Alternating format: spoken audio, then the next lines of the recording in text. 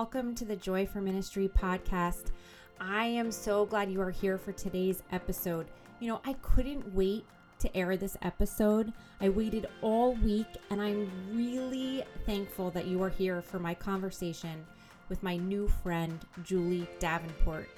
I stumbled across Julie's website recently and her book and her story, and I immediately had to reach out to her. I ordered her book and I read it within a couple of days. Her book, Secrets in the Sanctuary, talk about her story of being in an abusive marriage with a pastor. It details her journey of healing after going through infidelity and abuse. And she lived in shame, staying silent for so long. Then she makes the decision to leave, and her healing began. I have the privilege of sitting down with her and talking to her about her journey. We cover it all, from how to deal with secret sin to the hope of forgiveness and what true forgiveness looks like, and not looking back with regret. I am going to put Julie's information in the show notes, her website, and a link to her book, Secrets in the Sanctuary. You're going to want to grab a copy. Thank you for joining me today. Listen to our conversation, and you know what? Send it to a friend, or two friends, or even three. Where do you travel and speak? Well, I actually only started doing that about probably 8 years ago. Okay. I told my story at a women's conference at my home church, and doors just started opening, and I had some conferences even over in Africa and El Salvador and Cuba, but mainly just in the states around me and in my home state, and I just couldn't believe how many people resonated with the story that I had been through, and I had felt like I should write a book for years. I had started it and put it away, and started it and put it away. And so then after I wrote my book, more opportunities came, and I went ahead and got my credentials because I was in churches a lot. And so anyway, I've been a preacher's kid, a preacher's wife, and a minister myself. That's great. Yeah, but I really believe, and I mean, I can say this again in that too. A lot of my ministry is just one-on-one with women that contact me, that have read my book, that are going through, they'll say, I heard Julie went through this. Can you talk to her? Because people just, you need, I believe in counseling, but you also need just somebody to listen. Yes. That's been there. It's so true. I've been thinking about that a lot lately when I say to the Lord, what do I have to offer someone? How can I help someone? And I really know sometimes women just want to talk, and there's in ministries, like, where is there a safe place? Yeah. A lot of times there isn't, and that's, you need that. You need to be able to feel like you can share what you're struggling with. And right. That, because we all have struggles. I mean, everybody has them. And my daughter's like getting her PhD in counseling, and I don't have that, but I do feel that that's a great thing too. But you do need just somebody to say, hey, I've been there, or I understand I'm struggling with something else, or right. So I think to be heard is so powerful and empowering. Mm-hmm. My husband and I had a couple over a few weeks ago, and we'd kind of known their story, but they sat there and they just opened up to us. And when they left, I said, they just needed to talk, mm-hmm. and to tell us their hurt. And it was really so beautiful to see them pour out, and just to sit there and know I don't have the answers for you. Right. But what I'm doing for you right now is just listening. And that's really what they needed in that moment. Yeah. And that's a lot of, I mean, you're pastors, right? You and your husband pastor. Is that what you do? Yeah. And just accepting people, loving people, listening to people, and you'll be a great minister, right. Just doing those things. And so. Well, I know we didn't formally start, but I'm going to keep all this in because I think that this is good. So I'm just going to jump right in, and you're okay if I read some parts of the book, right? That's fine. That's great. Yes. Okay. So I know everybody's already heard part of this, but hello, everybody. I am here with Julie Davenport. Hi, Julie. Hi, good to be with you. Good to be with you too. Thank you for jumping on. I just came across your website and your book probably about a month ago. And I immediately was like, I want to hear your story and I want to read your book. So you were so gracious to get right back to me. And I ordered your book. And I am not the biggest reader. And I read most of it within 2 days. It just sucked me in and it drew me in. And it is such a good book. So we're going to get into that story, but tell us a little bit about yourself. Okay.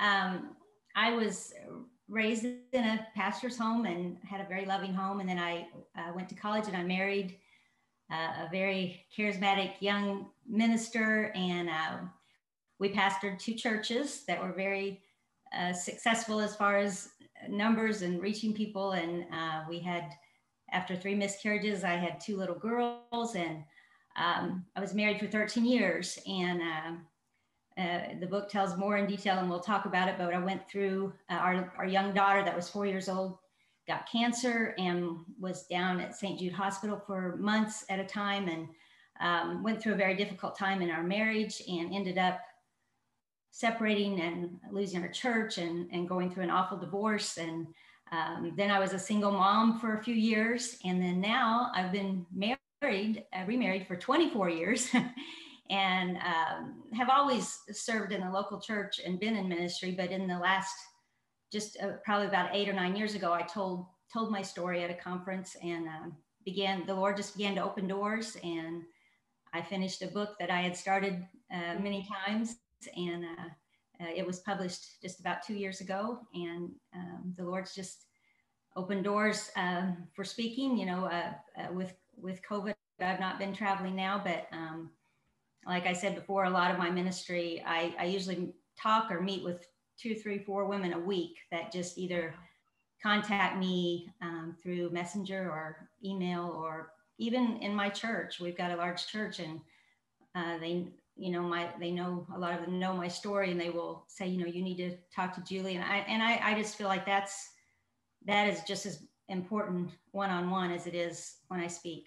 So yes, I 100%. I have 3 kids and 4 grandchildren and 1 great grandbaby. So wow. And that's one of my too. So. That's great. So I love your book. I read it, and I told you this, that I read it and I thought like you were my friend. Like I want to get together and have coffee, and it's such a window into your life and your story. What was it like to put that out for everybody to see, to tell your story, to be vulnerable, to open up? I can't say that it was easy, because it's hard to share, especially something as difficult as this. I feel like I was more free to actually publish the book because my first husband had passed away many years before. I felt like it was a better time in my daughter's life. They were grown and married and established, and they were supportive of my ministry. But, it probably, when they were in high school or college, it would not have been necessarily a good thing for the book to come out then at that time as for them, and they were the ones that actually encouraged me. They're like, Mom, you need to tell this. You need to tell your story. And I went through several rewrites. I hired a freelance editor. Miraculously, God opened the door to a publishing company. I don't know if you've ever heard of Mark Batterson, and he wrote The Circle Maker. Long story short, when he was younger, he had applied to be on staff at church with my first husband, and he felt a check in his spirit and didn't take the position. And it was right after that everything fell apart. And so when I was trying to decide what should I do with this book, I emailed him, did not expect to get an answer, but he answered me. He emailed his publisher and opened the doors for me to get my book published, which was just a miracle, and endorsed the book. And so that that was a miracle in itself. And I knew, because I had just prayed, Lord, I don't want to put this out there if it's going to hurt anyone. I changed the names because I didn't want to hurt his family. I didn't want to hurt, but I felt like it. Even my first husband that had passed away, he struggled, and I think he would have wanted people to be helped by his story. Right. That's such an amazing story that you have this connection with Mark Batterson. I've read his books, and I actually met him a couple of years ago, and that's amazing that he got back to you. And what a connection. It's like the Lord weaves these things in and out, and you don't even know how it's going to come back. Yes, that was, and I hadn't even thought about it in years. And I thought, I had read another one of his books, and he had talked about how it took him 12 years to get a book published. And I thought, well, he would understand. And I thought, wait, he's come across our path before many years ago. And so right. It was just a God thing for sure. Yeah, definitely a God thing. So you talk in the book, you talk about your struggle, and it's such a story of redemption and reconciliation and healing. But I want to just talk about a few things that really stood out to me. You talk about the time that your husband came to you and told you of his affair that he had. And you say that you were at your sister's wedding when you first learned of this. And if you don't mind, I'm just going to read a little clip. You were at your sister's wedding, and you said, my mom sensed something was terribly wrong, but not wanting to ruin my sister's wedding, I kept it to myself. Although I was my sister's matron of honor, I was in such a daze, I hardly remembered the wedding. Bryce coerced me not to tell anyone. He told me that I was not forgiving him if I did tell. Bryce convinced me that since he had asked my forgiveness, we should work it out between us. Looking back, I wish I told someone, and I wish we had gotten help and counseling. It would have been better had we been more proactive at the start, because this was just the beginning of more trouble to come in the future. I love that you say that about wishing back then that you had made that decision to get help, but knowing that why in ministry, it's so hard to do that. It is so hard to get help for things like that, because we want to keep it secret and hidden and silent.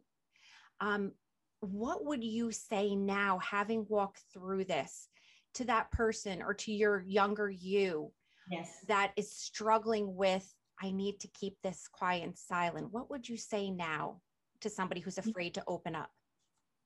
I would say it's so much better to not keep it a secret. When we came back to Missouri, my husband had been in school at Harvard. He had gotten his master's, and we'd come back and we'd already been voted in at a church.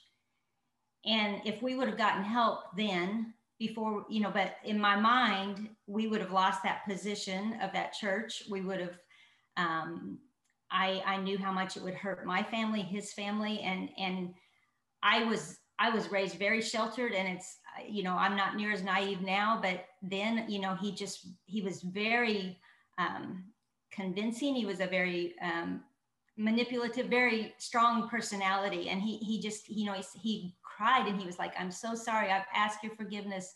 This will never happen again. Please, let's work this out between us. But if we would have gotten help then, he could have, with our denomination, he could have gone through 2 years of rehabilitation, and we could have had a ministry and maybe kept us from going through the next affair, and then the next 3 affairs, and then that it just got worse. And it's kind of like in the Bible when in the Old Testament, when Jesus said, destroy everything, and they didn't. It came back to haunt them. And you need to. It's never good to keep things in the dark, because they can't be healed. They can't be healed if you hide them. And we just kind of swept it under the rug instead of dealing with it. Right. And I regret that. Right. I did. Yeah. And that's why it's so important to tell your story, because now you can look back and you can tell somebody who's in this now, they think they're protecting something and what you had wished that you had done. And we're going to talk a little bit more later on about when you talk about bringing things to light so that they can truly heal. But we're going to talk about that a little later on.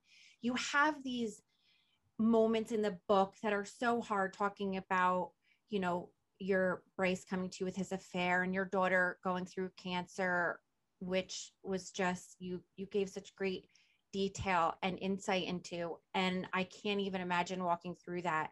And you talk about these things, and then you give these moments that are like jaw-dropping, beautiful pictures of the things that the Lord just sustained you in. And I want to just highlight one of them. You talk about just some of the months following more, find out more about more affairs. And you say, during one service, as we sang Victory in Jesus, I experienced a supernatural healing in my spirit. The Lord touched my brokenness. It happened in the same way people have a tangible physical healing.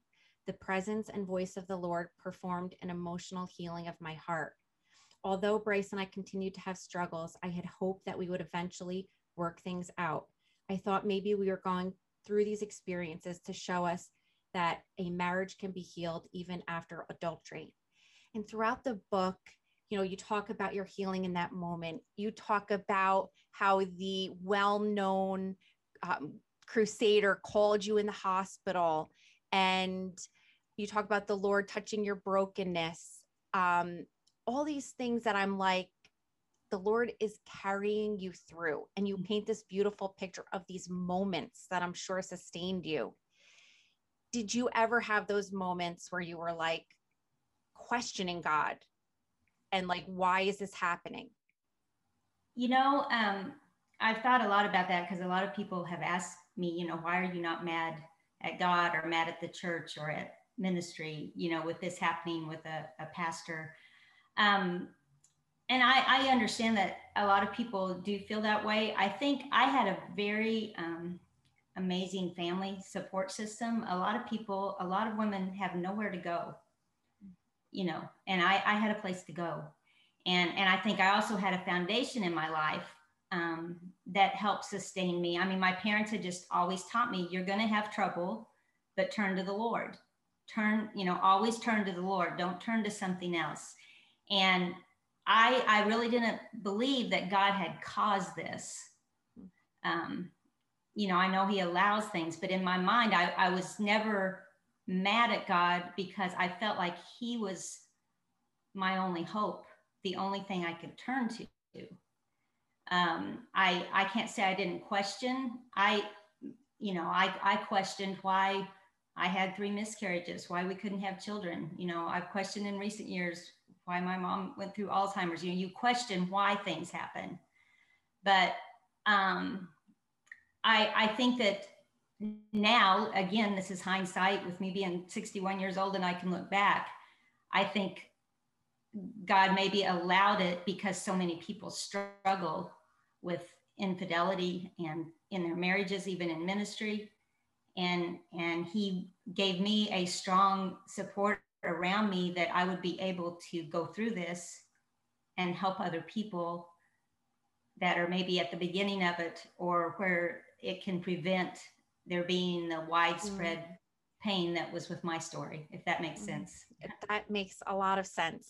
And that's such a amazing thing to hear. It's like, you know, beauty for ashes, like what you've gone through. And you talk about your family in here, and throughout the whole book, I was just so like, just in awe of your parents, and even parts where you read your mom's journal and their foundation in the Lord and their support of you. Just seems amazing. It really, I thank the Lord every day. I mean, my mother passed away about a year ago, but my dad is still living, my brothers, my sister, all serving the Lord. My parents just were, you know, it wasn't like, my dad didn't pastor huge churches or this amazing, eloquent speaker, but they lived the life before us. Just, they were an example. And we just like naturally followed in the life they had shown us. And they just always were unconditionally loved us and just taught us to turn to the Lord. And that I really am so thankful, because I feel like that's why I was able to face, divorce and cancer and suicide, all these horrible things. Um, there was a strength that God had given through my family, and I'm just very, very grateful, because that's rare. A lot of people don't have that. It's rare. That's such a blessing. I love this part of the book, and I actually was reading it to my husband because it really ministered to me in such a way that I was like, I feel like the Lord, um, it was meant for me to hear it, and for my life and for my ministry. So I'm just going to read this. It says, one of the lowest moments of my life was the night before the presentation of the resignation letter from Bryce to the church we pastored. Throughout all the years, this is the only time I remember waking to a pillow soaked with tears. I had cried even as I slept on a foam mattress on the floor beside Faith's bed at St. Jude Hospital. I awoke with my mind racing as I thought about what was happening at our church. Life, as I had known it, was ending abruptly. My marriage was ending. We were leaving our church family, who I dearly loved, and we were selling our home. I had no idea what the future held. I thought about how my parents and grandparents had always taught me to put my hope and trust in the Lord, because he would take care of me and not fail. On the floor beside Faith, I made a mental choice, and I said to the Lord, I'm going to trust you. I decided to wholeheartedly follow the Lord with my life. A supernatural peace came over me as I lay there. I didn't know how, but I knew the Lord would take care of me and my girls, and he did. I felt him speak to me that if I would do the simple things I knew were right, like read my Bible, pray, go to church, raise my girls, then he would take care of the complicated things. You detail that a little bit more in the end of the book, those things that you talk about, that the Lord says to you, do the simple things and I will do the complicated things. The last week, that has been my mantra. I've said that to the Lord when I'm thinking, how is such and such going to work out, or what's going to happen? And I go back to that, do the simple things, Yes. Seek the Lord, read the Bible. So it has been flowing through my mind the past week. So how did you come to make those decisions time after time when you were faced with big things like cancer in your child and leaving a church? And what were ways that you were just like, time after time, I'm just going to do the next right thing and make these simple decisions? I'll start with even very recently, just in the last, year or two, with all the political things and the racial things and all that, and I have just felt like God has told me simply, you need to love God and you need to love people. And that's what I focus on. And that is enough to keep me busy is working on loving God and loving people. But even back then, when I was laying there, I really literally, we lost our church. We were going to put our home up for sale. I didn't know what I was going to do the next day, the next week. I didn't even hardly be able to say the word divorce, let alone file for divorce, but I didn't know what to do. And I really, from that day, it was like a supernatural touch again, like the healing when he, my broken spirit. I feel like God just touched me, and he would lead me many times, moment by moment. People say take one day at a time, but there were a few years there that I literally sometimes took a minute at a time, because it was so just crushing, and my heart was broken, and it was not at all what I had planned for my life or for my girl's life. And the Lord really, he led me with people speaking into my life and again, those simple things. I always kept my girls, myself, connected with our church, a church family. Going to church doesn't save you, but I had a very good experience with the church supporting me. Reading my Bible every day. I mean, even now I have more time as being somewhat semi-retired, and that time in the morning with the Lord is so crucial to me, to even face my day. I mean, just reading my Bible, praying, those simple things do help with complicated things. and, Right. and there's a lot of, life is complicated. You know, it is for so many people and all of us. And so that has talked to me through the years. I also, when I was a young pastor's wife, I had a lady tell me, it kind of hurt my feelings at the time, but I've used it over and over. She just said, when I was, had 2 kids, trying to do everything, do all the jobs in the church, and trying to just do too many jobs. And she was like, you're not, there is a God and you're not him. And I was like, well, thanks for that word from the Lord. But it's true. We're not God. And I tried to be my husband's savior a little bit. I even tried to be people, you try to save people, fix people. That's God's job. He's God. We just have to do the simple things he's called us to do. And it really takes the weight off. It really does. Yes. Reading that, I'm like, okay, that I can do. Yeah. I can't figure out how to make things okay for my 17-year-old, or, Right. how he's going to walk with the Lord, and how are we going to pay for college, and where are we going to, I can't figure out these life things. I can do these simple things. Right. And it just brings your mind back to focusing on the Lord instead of trying to make everything else happen. And so I love that. And I'm, like I said, the last week, I'm like, okay, what can I do? What do I need to do? And it's the simple things. And you know what, Lord, you take care of the others. Oh, I'm glad that's helped. You paint this beautiful picture of the church. I know a lot of people, I've talked to a lot of women, a lot of families who have been hurt by the church. Mm-hmm. And, that's a different subject, but I love this, what you say about the church. You talk about after you guys had left, and you were trying to figure things out, and you say, after the girls and I lived with my mom and dad for a couple of months, my parents bought a little house down the street for us. My oldest brother and his wife remodeled the house into a little dream home. It was right on the lake and was a wonderful place to emotionally heal. We lived there for 4 years. A friend gave me a day bed. I put it in the living room, and the girls had twin beds in the one bedroom only a few feet away.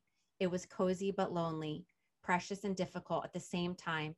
Family and friends took care of us and held us close. A small church in a nearby town asked my parents to come and pastor. I attended there with the girls, taught Sunday school, and became a part of the church family. Little Faith sang specials, and both girls were involved in activities. I felt like the 3 of us had been brought in on stretchers, wounded and broken. My family and the church family slowly nurtured and loved us back to strength and healing. It's like, that's just such a beautiful picture of the body and the church. That's how it's supposed to be. It's not always that way. I mean, through the years, I've had hurts, but that little church, and again, a thing about my family, my dad was pastoring a church that was very, very successful. My brother had cancer at the same time, and my parents resigned their church to help take care of my kids and my brother, and moved and took time off, which was a huge example to me of, again, the simple thing of my parents always taught me that's God first, then your family, and then your ministry. Wow. They put their family before their position, Right. And dad, within a couple months, this small church asked him to come and pastor, and they were just very, it was just a little family church, and it was what I needed at the time. I didn't want to hear anybody that was slick or right. had an ego. I didn't need, I needed just a soft place, a loving place. And I'm very thankful. And the church that we had pastored, those people, it was only about an hour away from them, and they still ministered to me, put tires on my van. Wow. Checked on me, took my girls on, and me on a little trip. They were very loving. And so that's, I think it's just an example of what churches need to do, it's just to help people in their journey and wherever they're at. Cause I was broken. I was, didn't have much hope, and they helped me to just make it through that dark time. Wow, that's beautiful. And I love that. There's just some things that really stood out to me about your story and about you walking through this. And I'm just going to read a couple things and you can interject. But you talk about after your divorce, how, your family was there for you, but at night it was a party of two. Mm-hmm. You say, during the single years, I often felt completely alone. I had always had someone to lean on. I had never been forced to put my faith to the test like I did during my years as a single mom. I couldn't rely on my parents' commitment or my husband's position as pastor. Many lonely nights, it was a party of two, me and the Lord. He was faithful to carry me on eagle's wings and to give me the strength I needed. On many occasions, a word of scripture, a note from someone, the tangible feeling of people's prayers, or simply the presence of the Lord helped me make it through the day. He showed me in little ways that he knew right where I was and what I was going through, and it helped me to know that he was able to take care of the big things. My mom likes to call these little extras or handfuls of purpose from God, as in the Bible when Ruth gleaned in the grain fields, Boaz told his workers to leave her handfuls on purpose. Oh, I love that. I love how you talk about being a party of two, and it was just, at times it was you and the Lord. Yes, I have my Bible that I had during that time, and it's just worn out. But I mean, the Lord would just speak to me. I think it's like when you really need a word from the Lord, He comes through, and He did help me because but it helped me understand and have a sensitivity for single people that have been married. It's so normal for them to immediately be in another relationship.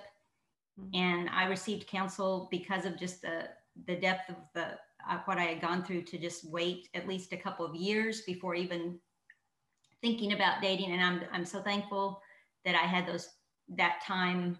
I married a little over 4 years later, but I had time to just be with my girls and work on raising them and healing for myself, because I was broken and I had a lot of baggage and I needed healing. Yeah. And even though those were lonely, dark times, I'm thankful that the Lord helped me through, but I have such a sensitivity now for just the loneliness is awful, especially when you've been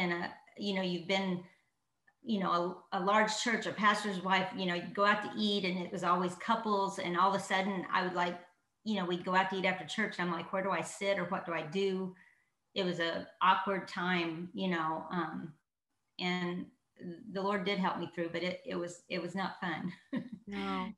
And I think what you said about like walking through something, so what other people go through, it's walking through that, like you said, like you experience loneliness and how terrible that is, and how it gave you that, thought of other people walking through that. Sometimes we don't, like, I think that's a privilege when you can recognize what somebody else is going through. Of course, you don't want to go through that yourself.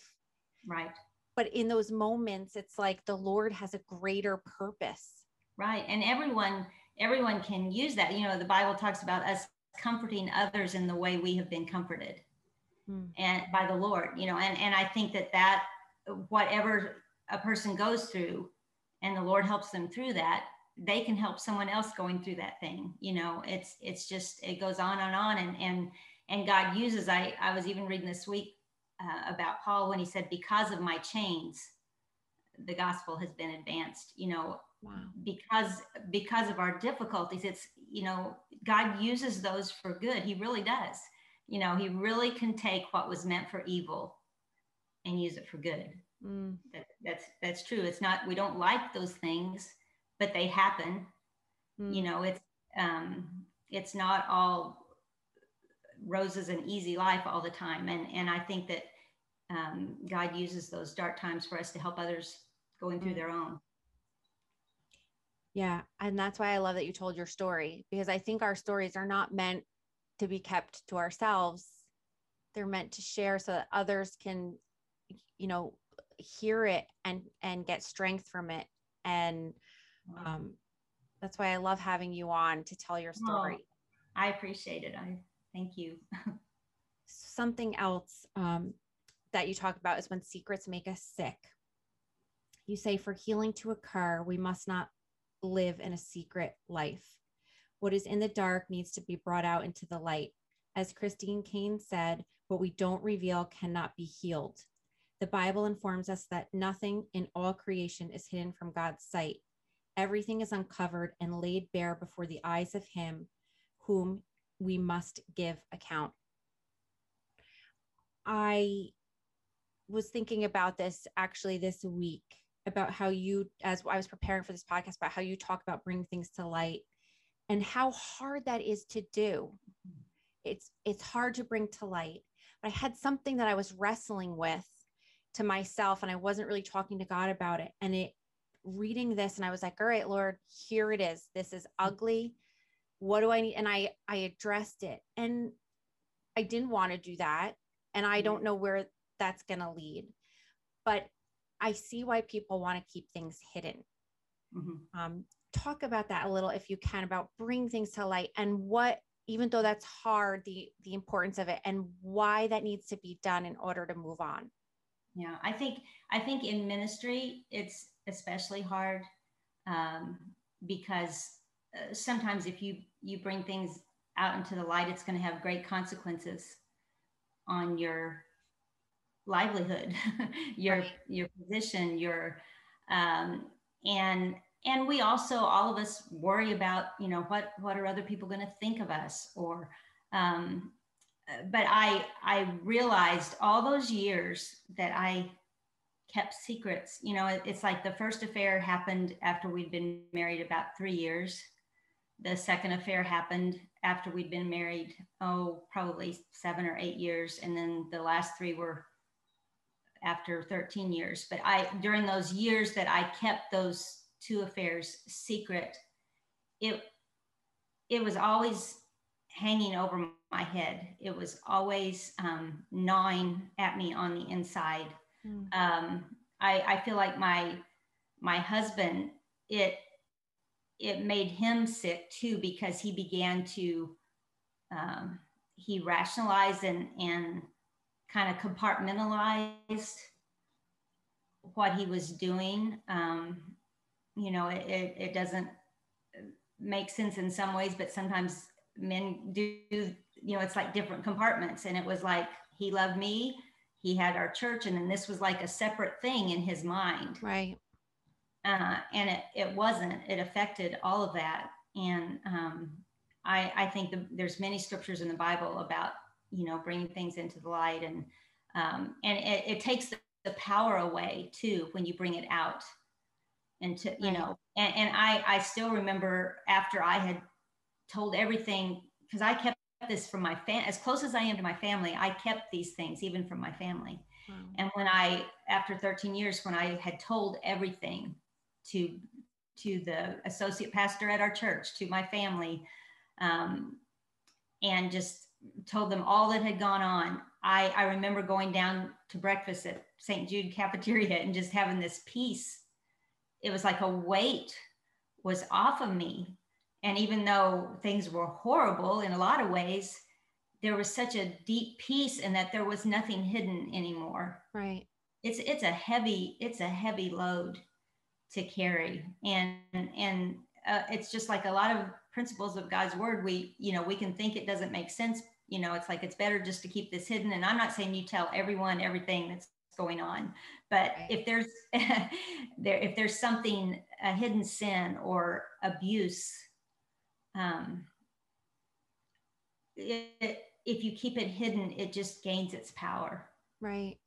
And it gets, most often it just gets worse. Right. And it's better to dig it out while it's little instead of waiting till it's fully grown. Right. And it's not like you're walking, it's like, to keep it hidden, you're still walking a heavy burden.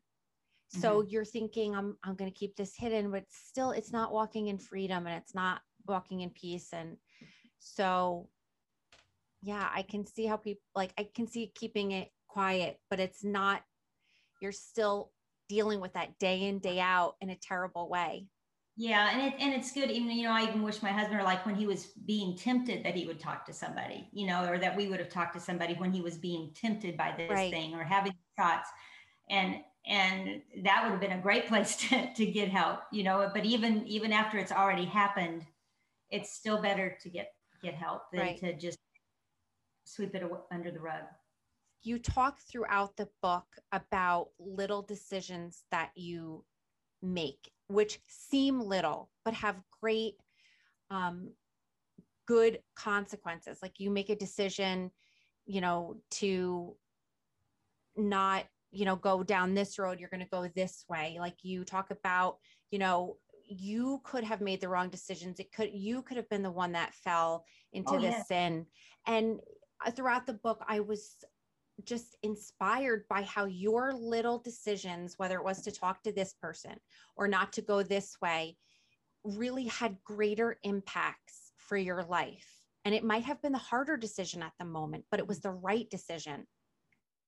Yes, yes, because I know even during the time I was single, you know, I would there was like an old boyfriend that called and I was just like, oh, this would be good. And then I'm like, no, this is not good. This is not the best thing. And I made the decision early on to not even see him face to face, just not to go that direction. And I think it all starts even with our thoughts, and I used to, tell my girls when they were dating, don't make a decision when you're down some dark lane or when you're at your boyfriend's house with nobody there.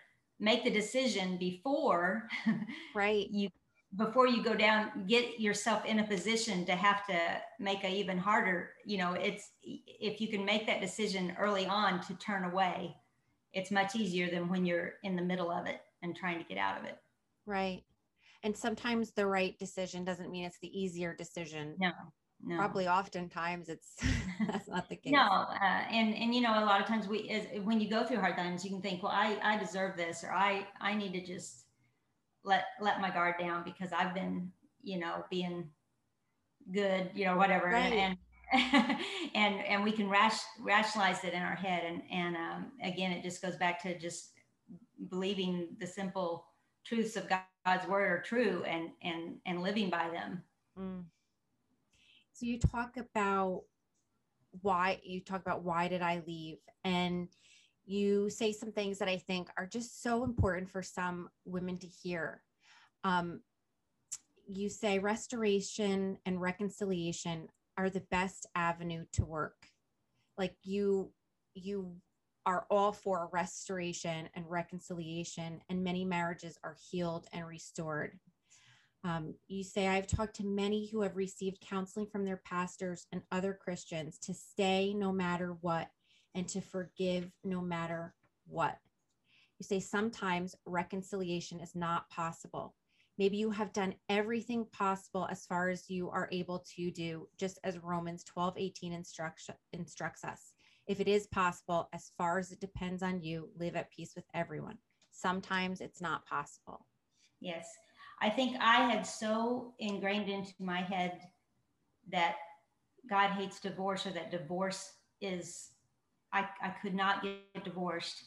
But he's not fond of adultery, and he's not fond of abuse. I talk some in the book about, there was physical abuse through the years too. Um, and I wouldn't leave because I thought, well, then I might have to get divorced, which was that was in my head, and I, like I say, every time I talk to a marriage, I'm like, if at all possible, try to reconcile. But I think that sometimes, and this was hard to say, but sometimes you need to leave. Mm. You just, if you're in an abusive situation, or if there is, I mean, God can heal. Going back to when you talked about me sitting there with healing my broken spirit, that was after the second affair. I believe God could have restored and healed our marriage even then. He can heal a marriage after adultery. Right. But there are also situations where you need to leave, whether it's for a time. In my situation, it ended up being you know, for getting divorced. My first husband remarried and continued down the same path and continued to have more affairs in his second marriage. And it ended very tragically with him taking his own life after going to lose another family and another ministry.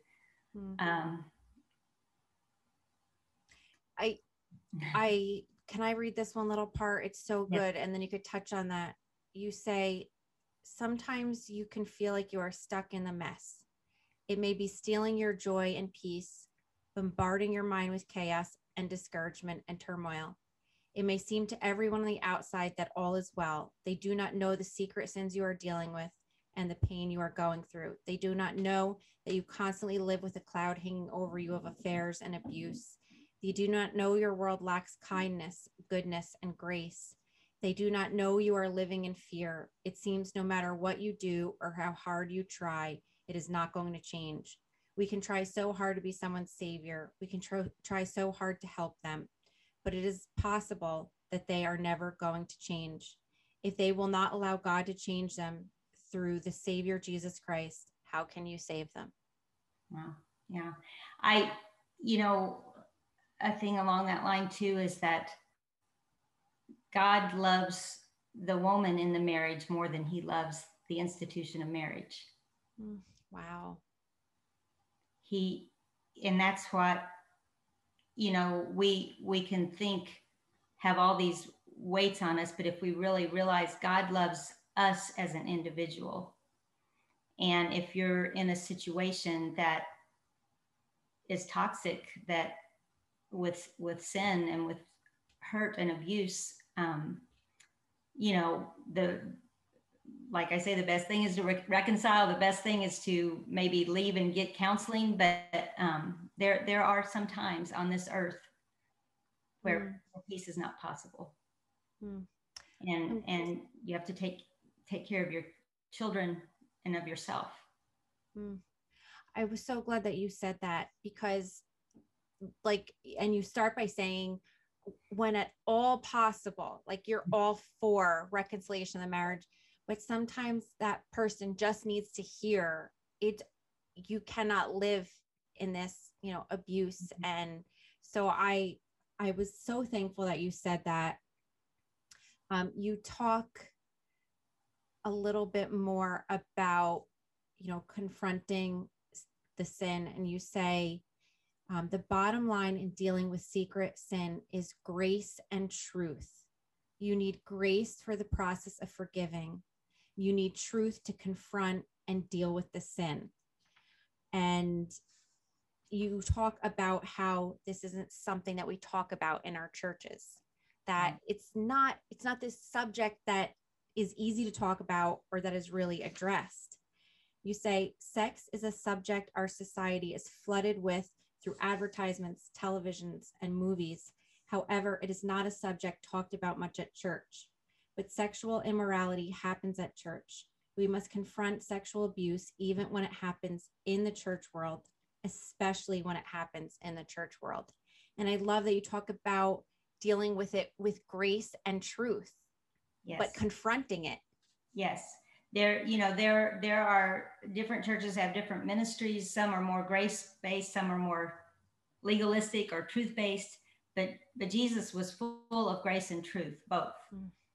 And we do need to have grace, but the truth needs to be talked about. I mean, my heart breaks. I mean, even recently in the headlines, you know, well-known ministers falling in the same trap. And I mean, going back to, you mentioned a while ago, I mean, it's there, but for the grace of God, go I. I mean, all of us have had temptation.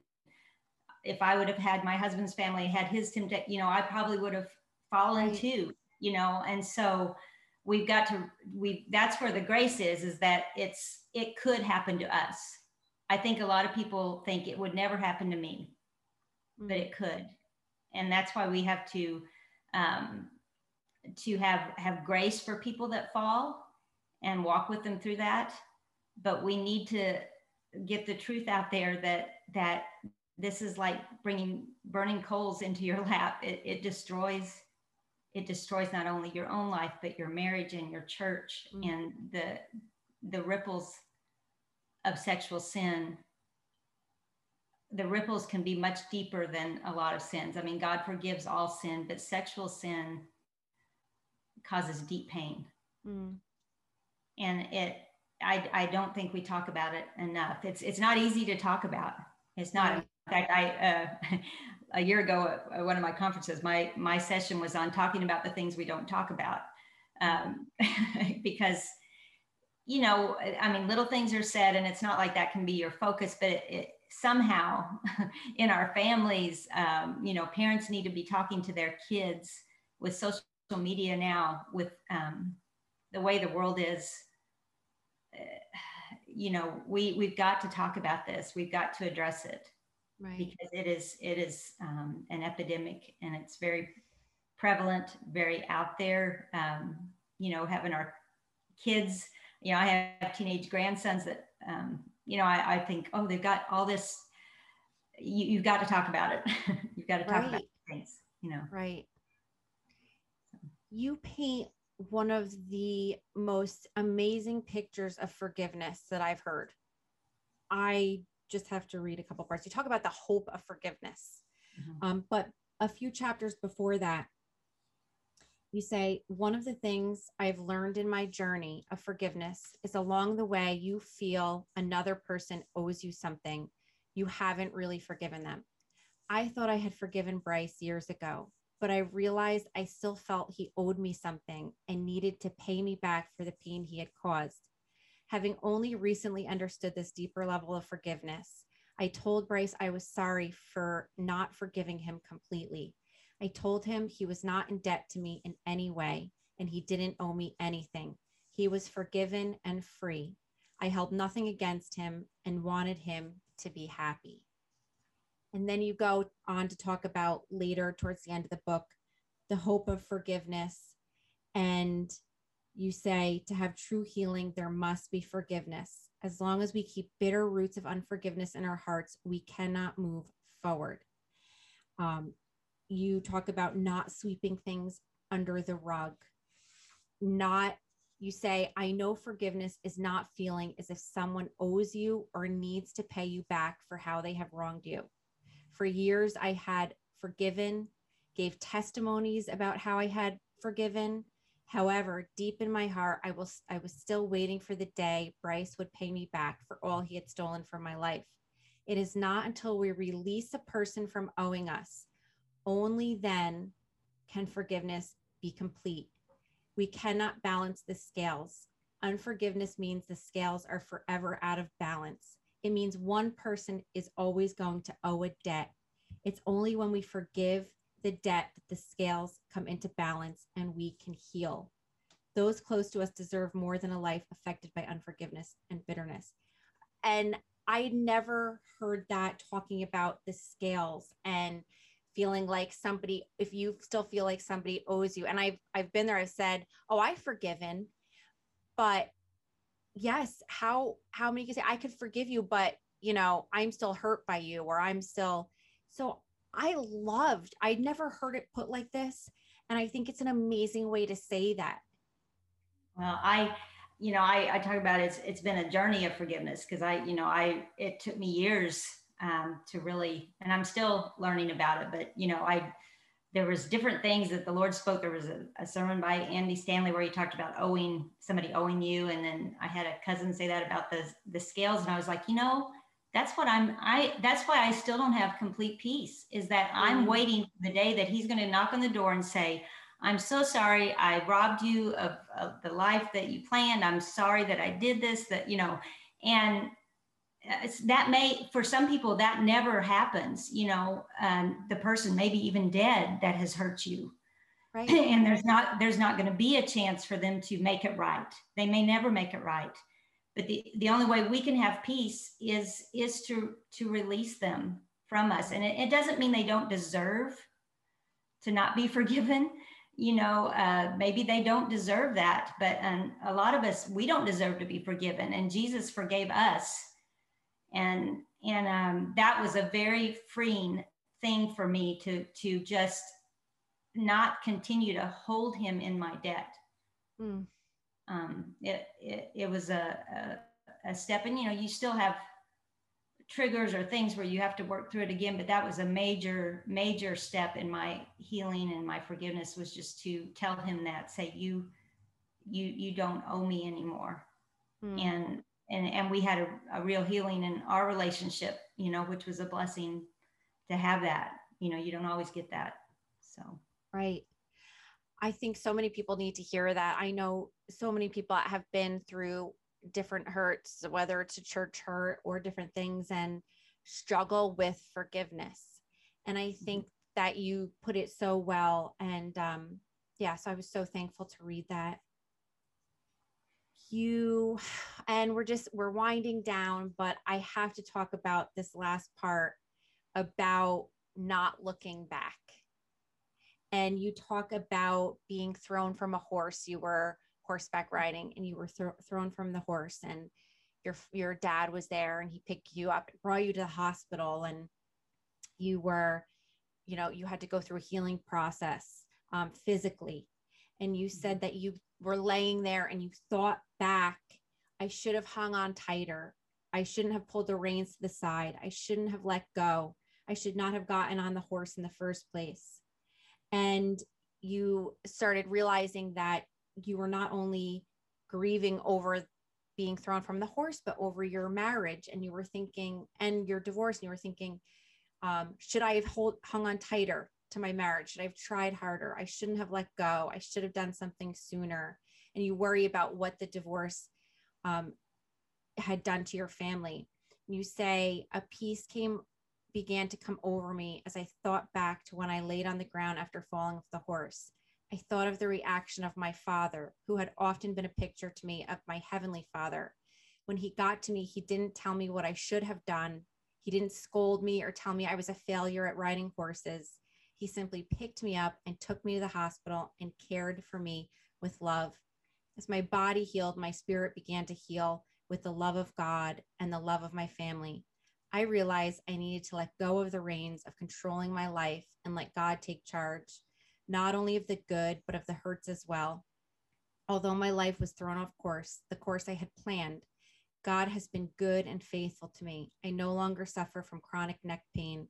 And although sometimes I still struggle emotionally, I have a peace deep down of the truth that my Heavenly Father loves me in spite of the hurts of my life. And he continues to work all for the good. On this earth, there will be runaway horses. There will be divorce. There will be all kinds of trials and pain. When those things happen and we fall, whether it's an accident or our own fault, we have a Heavenly Father who wants to give us his grace, love, peace, and hope if we will simply accept it. Yes, I think there's a place in the Bible where Jesus is talking about the woman that poured the oil on his feet. He said, she did what she could. And I think sometimes we think I should have done this, I should have done that. We keep saying that, and we have to forgive ourselves too, because we did the best that we could at the time. Like I say, when I talk about, I wish we had gotten help, that was part of my, I should have done this, but I can't go back and change that, it was a very healing thing for me to just realize that there's nothing I could do about it at this point. I just had to go forward and ask God to take the brokenness and use it for good. And it's been miraculous how he has taken that and used it to help other people. But, we just don't be always on yourself of what you should have done, because you can't go back and change it. And God he gives us grace too. He forgives us for our, I was not perfect. I'm never going to be perfect, but we have a perfect God, and we're all on we say at our church, we're all imperfect people on a journey to a perfect God. And we expect perfection in ourselves, even in our past, that we can't go back and redo. And we relive it and retry. And it's wasted emotional energy, because you can't do anything, and you have to just Mm, give it, just put it at the feet of Jesus, give it right. to him, and say, it's yours. I did what I thought was best. I wish I'd done something different, but I don't need to dwell on that. Right. And I love how you paint that picture of your father and the heavenly father. Your father ran to you and didn't say, Yeah. why did you do this? Or why, and how that's how the Lord is. He comes and he picks us up. And I'm sorry I read so much of that. I couldn't Oh, stop. that's right. Now that was a major thing. And that was after I'd been remarried for many years when I fell off the Oh, horse. So, wow. so it was like I still was like, had this failure, even though I had moved on, but yeah, my dad, that was a great picture to me, because he was who taught me to ride a horse. But he didn't start saying, why did you do that? He just Right. he just picked me up and took care of me.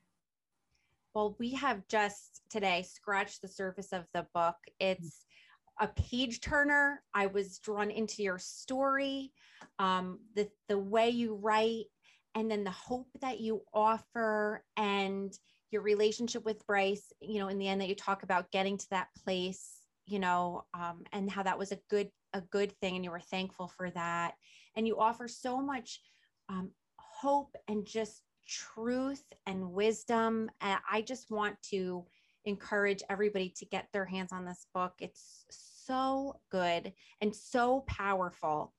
And I want to end with this. Like, people are listening, and people, that you go and speak to, whether it's just one-on-one or at a conference or whatever, what would you say to somebody there, or somebody who's listening and is walking in a secret sin, whether it's an abuse thing or whether it's, something different, it's causing a deep pain? What is just a nugget of encouragement or truth or wisdom that you could impart right now? Yeah, I just pray and hope that maybe this gives you courage to talk to someone, even make a little step to someone that, maybe not necessarily going to your denomination's authorities today, but just talk to someone that you trust, and let them know what you're going through, that, we're to carry each other's burdens. We're to bear each other's burdens. Mm. And that's how we fulfill what God wants us to do. And so, if I would encourage you, if you're in that place, to talk to someone. I'm a stranger, but I'm Julie E. Davenport at gmail.com. Mm. But your local church, cling to Jesus. I mean, that has been my word through the years, is that I literally clung to Jesus with everything, with reading his word and praying, and just many times just saying, help me, Lord, to know what to do.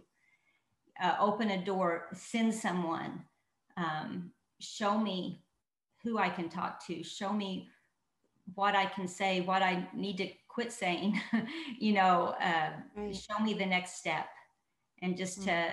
to lean on the Lord. And that's what I prayed and prayed over this book, that it would help people. The links to the Kindle or the paperback are at my website at julieedavenport.com. But mainly, it's just those that are in your circle, to draw close, to be a part of the body of Christ, and to also be that to others. Use Yes. what God's taking you through to help someone else. Mm. Well, thank you. I'm going to put your website in the show notes, and I'll link to the book as well. And thank you so much for coming on and sharing Oh, your story. oh, thank you for what you're doing, Joy. This is great, and I listened to I've heard some of your podcasts, and it's great what you're doing too. And bless you, and thank you for this Thank opportunity. you. Wow, what an amazing conversation with Julie.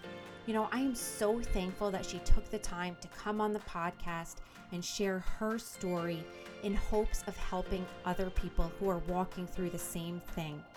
It always amazes me when I see somebody walk through something so dark and come out shining on the other side, and how the Lord redeems and restores. You know, the God that did that for Julie is the God that can do that for you. Make sure you share this podcast with a friend who needs to hear it. Also, you can go to our website for more resources. If you need prayer, or if you want to get a message to Julie, you can do it through her website. You can email joyforministry@gmail.com, and I will make sure that gets to her. And again, her information is in the show notes. Thank you for coming on the episode today. And you know what? Come back next week for another powerful episode. See you soon.